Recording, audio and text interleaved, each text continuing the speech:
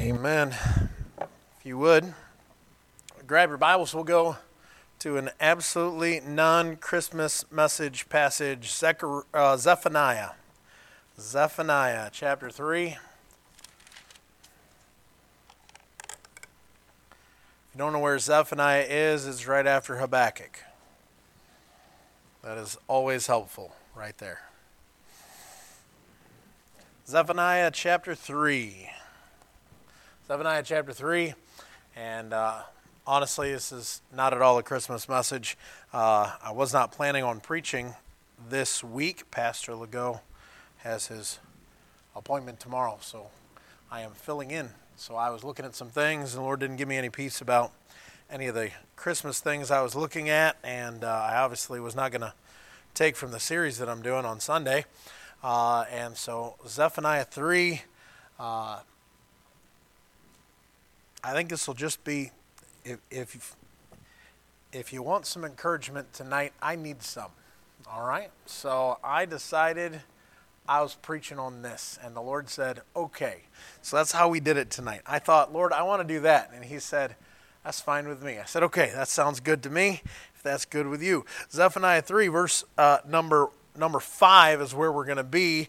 Zephaniah 3, verse 5, and you'll notice in the passage, everything looks terrible, all right? Verse number 1, it's a filthy and a polluted city, right? It's oppressing. People aren't obeying. There's no correction. The princes are terrible. The prophets are worse, right? I mean, that's just the situation. Then you get to verse number 5, and it says, the just Lord is in the midst thereof. He will not do iniquity. Every morning doth he bring his judgment to light. He faileth not, but the unjust knoweth no shame. Everything else can be awful, and then the Lord is in the midst. And he is not like everybody else. He doesn't do iniquity. He never has and he never will. And then he says, every morning he brings his judgment to light. If you want to know what the Lord thinks about the situation, he'll bring it to light. It's just what he does. You open the pages every morning, right? Aren't you supposed to be in the Bible every morning? You open the pages and what do you find? You find God's judgment upon the world, upon the situation. You find his wisdom and his understanding and his judgments and you find the precepts of God as you start looking at the pages of a Bible and you open it up, and then he says this wonderful little phrase right here, he faileth not. I want to preach about him, he faileth not. And so let's have a word of prayer, and I'm just going to brag tonight on how wonderful God is. Oh Lord, I come before you tonight, and we do pray you would. I just bless the service, bless everything that's said and done, that Jesus Christ would be high and lifted up and praised. We just thank you so much for, Father, your faithfulness. What a wonder it is to have a God who is so faithful when we are so unfaithful a lot of times. And so, Father, I do pray you would be with me as I preach. Help me, Lord, to just say what you want me to say, nothing more and nothing less, that Jesus Christ would have preeminence in all that's done. And Lord, we pray you would bless our service tonight. We love you. Father, I do pray you would come back soon to take us home. We pray it'd be tonight. But Father, if not, I pray you'd help us to be faithful to you until you do sound that trumpet and call us home. Lord, we love you in Jesus' name. Amen. Amen. Look back over at Genesis. We're going to kind of jump around a bit tonight. Genesis chapter 47. Genesis chapter 47, you realize there are a lot of things in this life that fail. There's a lot of things that don't hold up the way you want them to hold up. You would love for your vehicle to last forever with no maintenance, right? Brother James would hate that, but the rest of us would love that. Right? You would love it if the fridge never needed replacing and just everything. You just wish you bought one and it was over with. You never had to buy another pair of shoes again in your life. You just bought the right ones and that was it. You never have to do it. Everything fails eventually. There comes a time when it just doesn't hold up any longer. And here in Genesis 47, we're going to see the first thing that we find that fails. Obviously, mankind failed in Genesis chapter 3, but physical things. He says here in Genesis chapter 47, you know what's happening, right? Joseph is now second only to Pharaoh in the land of Egypt. He's been brought out of bondage, out of prison there, and he's been set up, and he is fulfilling all the prophecy of what he had said would happen here, and the years of famine now have come. And he says in verse number 12, and Joseph nourished his father and his brethren and all his father's household with bread according to their families, and there was no bread in all the land, for the famine was very sore, so that the land of Egypt and all the land of Canaan fainted by reason of the famine. And Joseph gathered up all the money that was found in the land of Egypt and in the land of Canaan for the corn which they bought. And Joseph brought the money into Pharaoh's house. And when money failed in the land of Egypt and in the land of Canaan, all the Egyptians came unto Joseph and said, Give us bread, for why should we die in thy presence? For the money faileth. And Joseph said, Give your cattle, and I will give for your cattle if money fail. And they brought their cattle, and so on, and they'll give everything just so they can have food, because money meant nothing by that point. Money failed. We're living in a day when money fails real quick, right? Things they just fly out. I mean, just you look around, you turn around, you're like, wow, I didn't realize that could be that expensive ever, right? I mean, your grocery bill's gone through, everything's gone through the roof. We're doing some stuff over at the missions home. Getting it ready to move in, and I told Brother Bacon, I said, I have never seen Luan. One 4x8 sheet of Luan costs $30 right now. That's ridiculous. Like, you should be able to get that for like a nickel, right? I mean, honestly, it's just, but that's what it is. You say, you just got to pay for it. You say that's insane. How come stuff is that expensive? Because the money fails. If you got your trust in money, you got a whole nother issue beyond anything I can do for you. You're going to need the Lord to get you out of that mess, because the truth is, money's going to fail eventually. That's why silver and gold couldn't obtain your redemption. You realize silver and gold, that's the thing. All the money in the world couldn't buy salvation. You could get, they've got all the money. Pharaoh has all the money in the land of Egypt and the land of Canaan. Nobody else has any money. Pharaoh has all of it. He still wouldn't have enough to buy off God to get him into heaven. There's no price. God is so much better than money. The money fails. You know what doesn't fail? He never fails. He faileth not. No matter how much money there is in all the world, you realize that God still holds more. He is so wealthy and so rich that he paves his streets with gold and he builds with gemstones just because he can. It doesn't mean a thing up there. It doesn't mean anything. Instead, you realize that the price of your redemption was the blood of Christ. The precious blood of Christ as of a lamb without spot and without blemish. Money will fail you, but you realize that God also steps up and says, don't worry, I've never seen my children beg bread. I'll take care of it. What a wonder it is that no matter how bad anything else gets, God's not worried about you eating.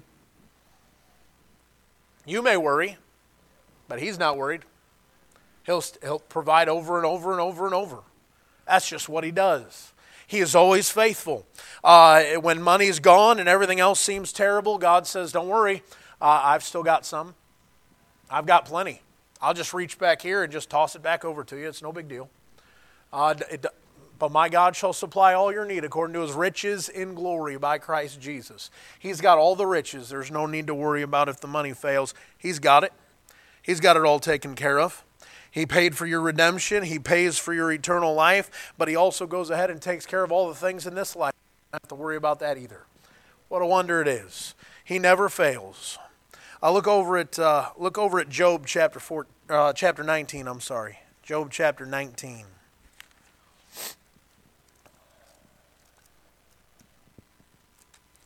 What are you worried about?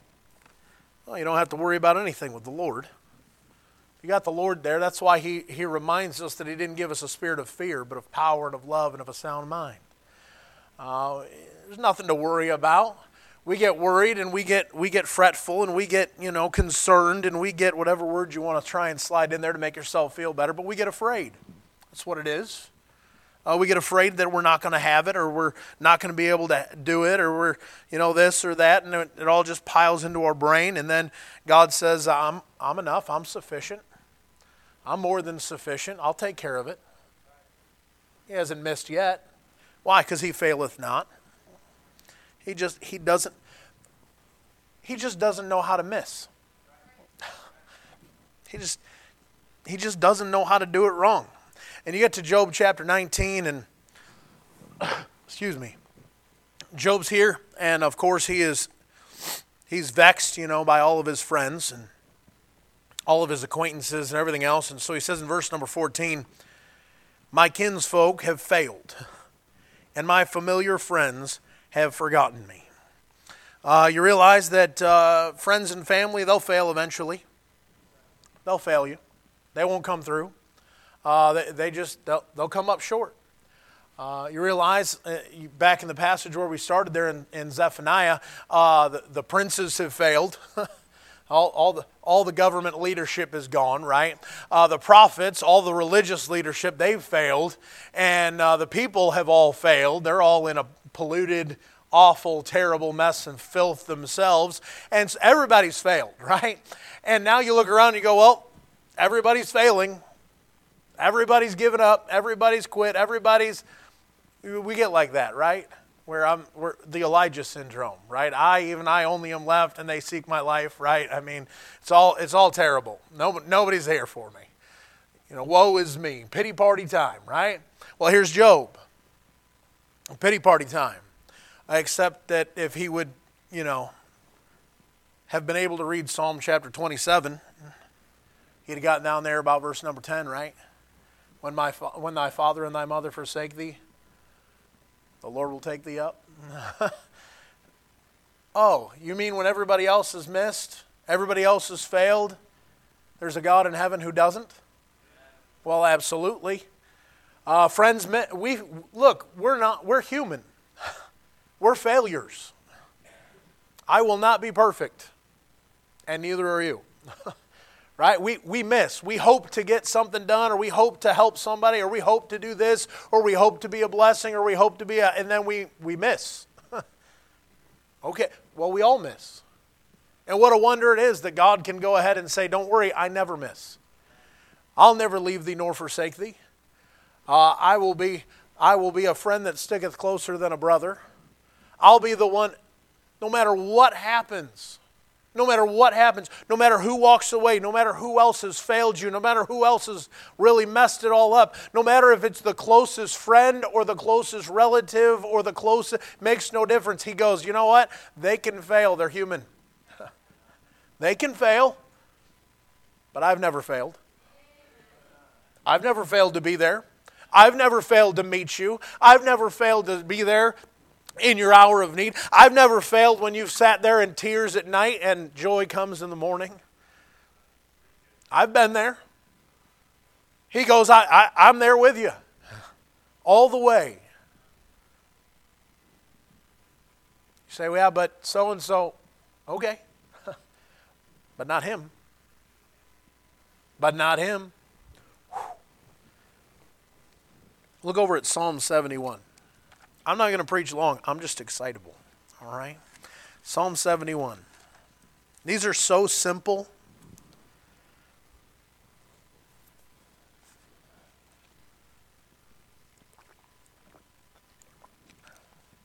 You know what? I want to flip these. Don't go there. Go to Psalm 143. I'm changing my message on the fly. All right? Psalm 143.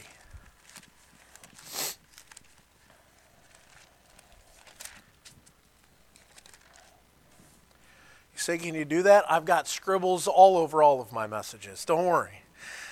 There's always arrows. There's got to be arrows. Otherwise, it's a final draft, and you've never seen, Psalm 143, verse number 7.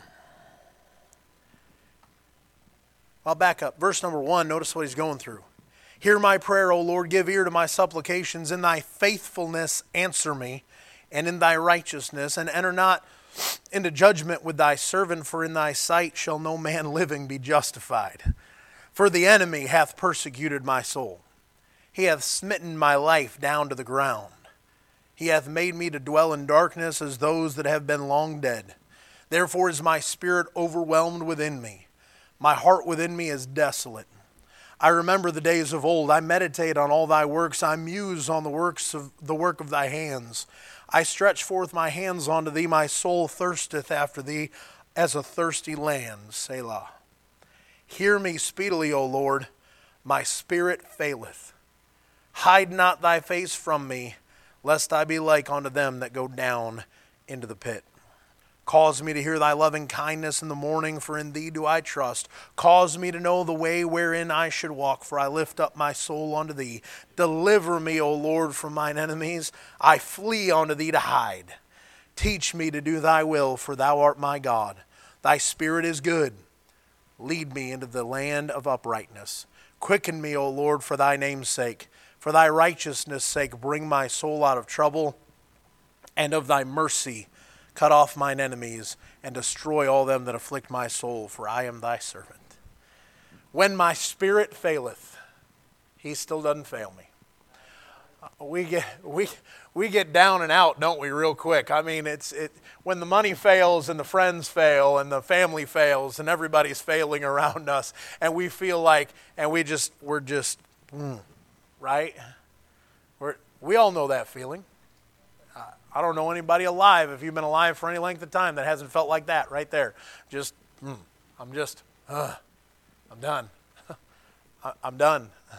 I don't know what else. I'm done. And he says, yeah, but Lord, could you quicken me? Could you bring me back to life? I feel like I'm dying here. He says, yeah, I can quicken you. I can pick you up. I can go ahead and lift your spirits back up. I can go ahead, right? He's the one who comforteth us in all our tribulation. He's the one who reaches down and takes care of our need. He's the one who can go ahead and console us. He's the one who giveth grace for the trials and mercy at times. He's the one who decides whether we get mercy or whether he just looks at us and says, my grace is sufficient for thee, for my strength is made perfect in weakness. Therefore will I gladly glory in my infirmities, that the power of Christ may rest upon me. He's the one who looks down and decides whether you get grace and mercy or whether or not you just, have to go ahead and get pulled right out of the pit, and he just sets you over there and says, don't worry, everything's fine. He's the one who steps out on the bow of the ship and says, peace be still, or he's the one who says, don't worry, we're going to ride it out, and you might have to come in on broken pieces of the ship, but you'll get home. It'll be fine. Nothing to worry about. He's the one who goes ahead, and you know what? He never seems to be able to fail, even when my spirit is failing. Even when I'm cast down. How art thou cast down, O my soul, and why art thou disquieted within me? Hope thou in God, for I shall yet praise him for the health of my countenance and my God. It's who he is. And we look at him and you wonder, well, what could ever bring me back up? I mean, I feel so down and so discouraged and so... Then look up. Then look up. You realize he looks at the nation of Israel and he says... He says, look to the hills from whence cometh thy help. Thy help cometh from the Lord. We get looking down and we look around and we go, well, the money's failed and the friends have failed and all the other things are failing and I'm discouraged and I'm down. Okay, quit looking down. Most of our problem is that we stay looking down. And we don't look to the only person who can go ahead and lift our spirits back up and pick us back up and let us realize that he is a wonderful God and can do whatever is necessary to go ahead and take care of the problem. And he'll take care of the problem whenever he wants to.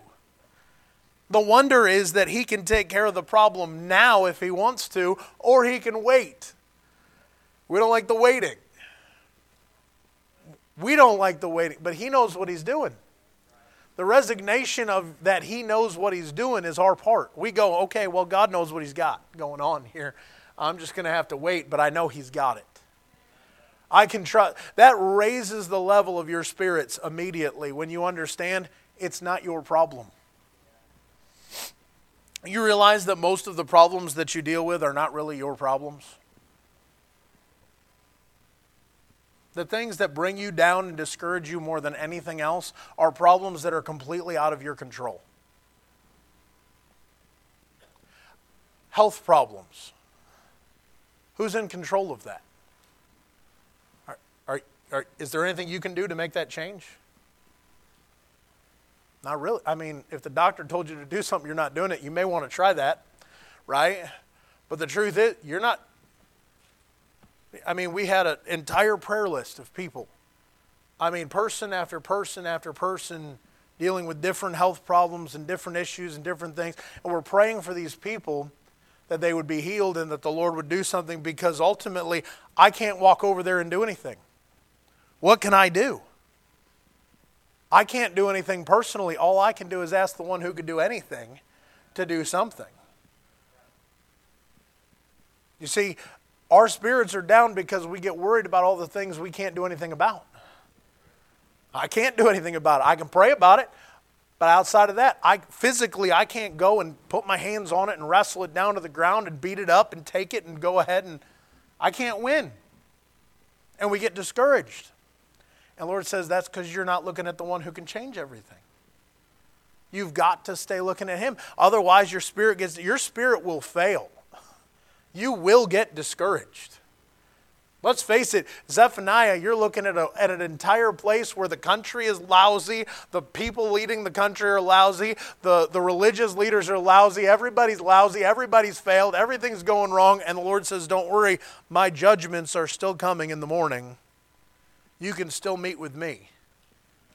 You can still meet with me and know what I have to say about it, and that'll lead you in the way you're supposed to go, because I don't fail.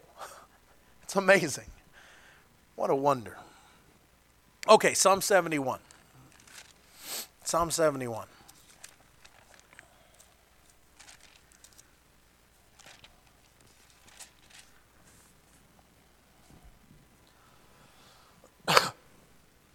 Excuse me. Psalm 71.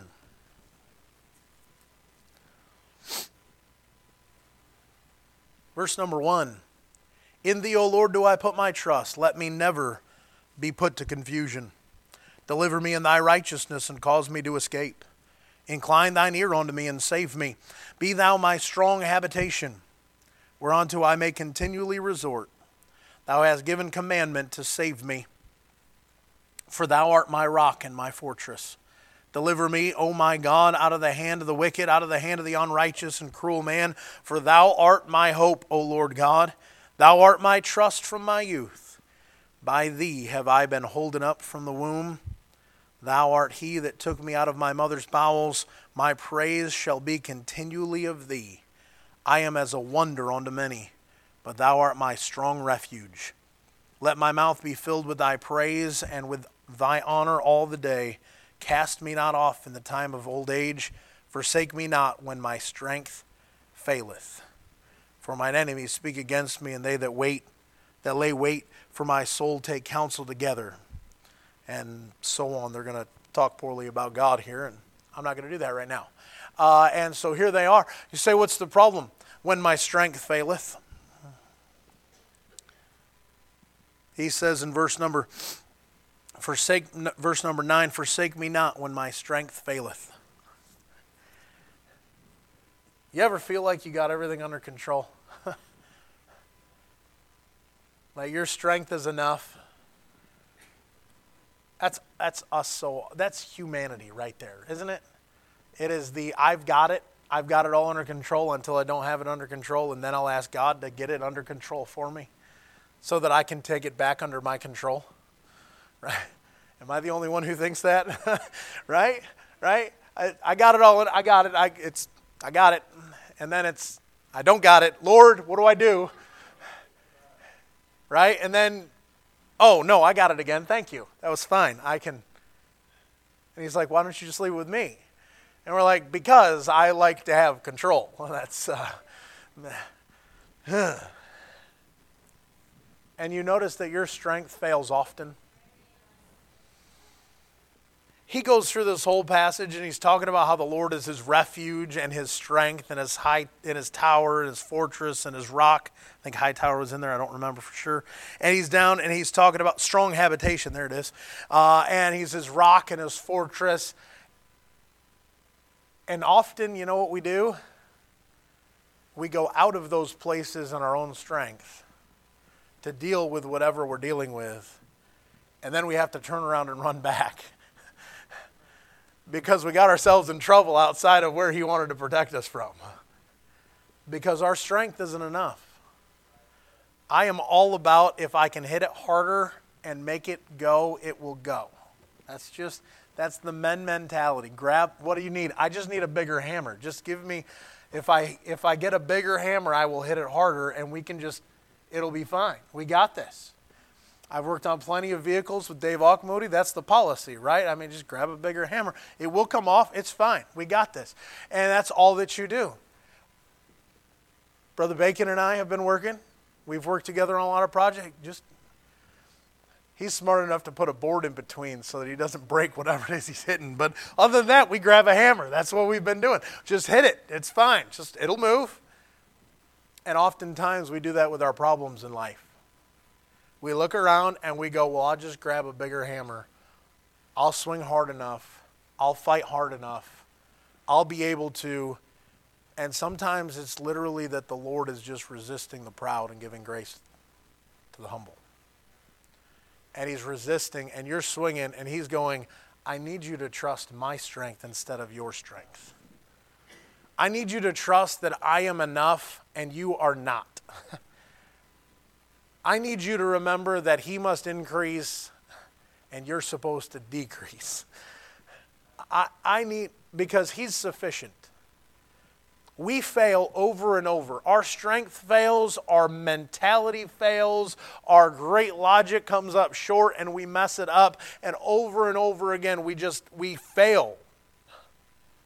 We fail to do the right thing. We fail to do the best thing. We fail to have the right mindset. We fail to do it. It's us. It's who we are. And he says, but if you would trust in my strength, if you would resign to the fact that I know what I'm doing, if you would resign to what I have to say and go back to my judgments in the morning and find out what you're supposed to do with that, then we could go ahead and fix it. But you choose to go ahead and walk out of the fortress, do your own thing for a minute, and then realize it was better back in the fortress on the rock that is supposed to be helping me stand. Because he never fails. I fail a lot. I fail me a lot. I fail him even more.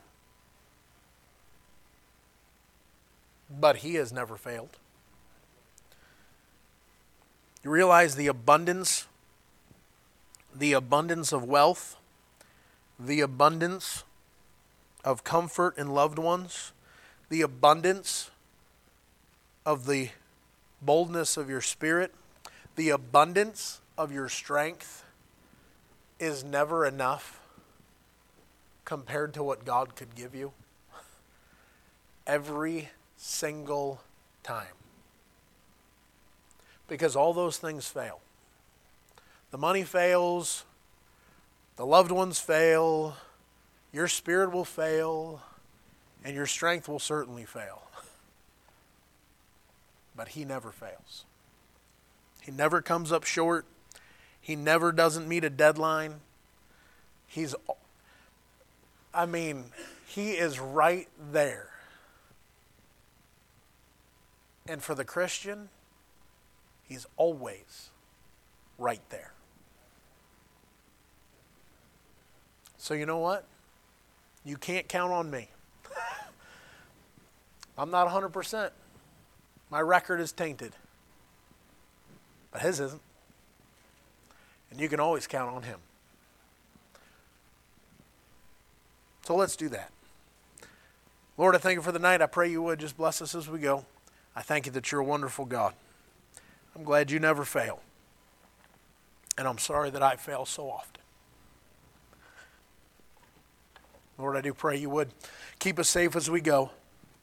And Lord, bring us back again this weekend. I pray everything, Father, would be done to your praise, Father, especially with the caroling and the play and everything we have going on, that, Lord, everything would work out to your glory. We'd see some souls saved because of the work. Lord, we love you. Pray you'd come back in Jesus' name. Amen. Amen. Good night. God bless. We'll see you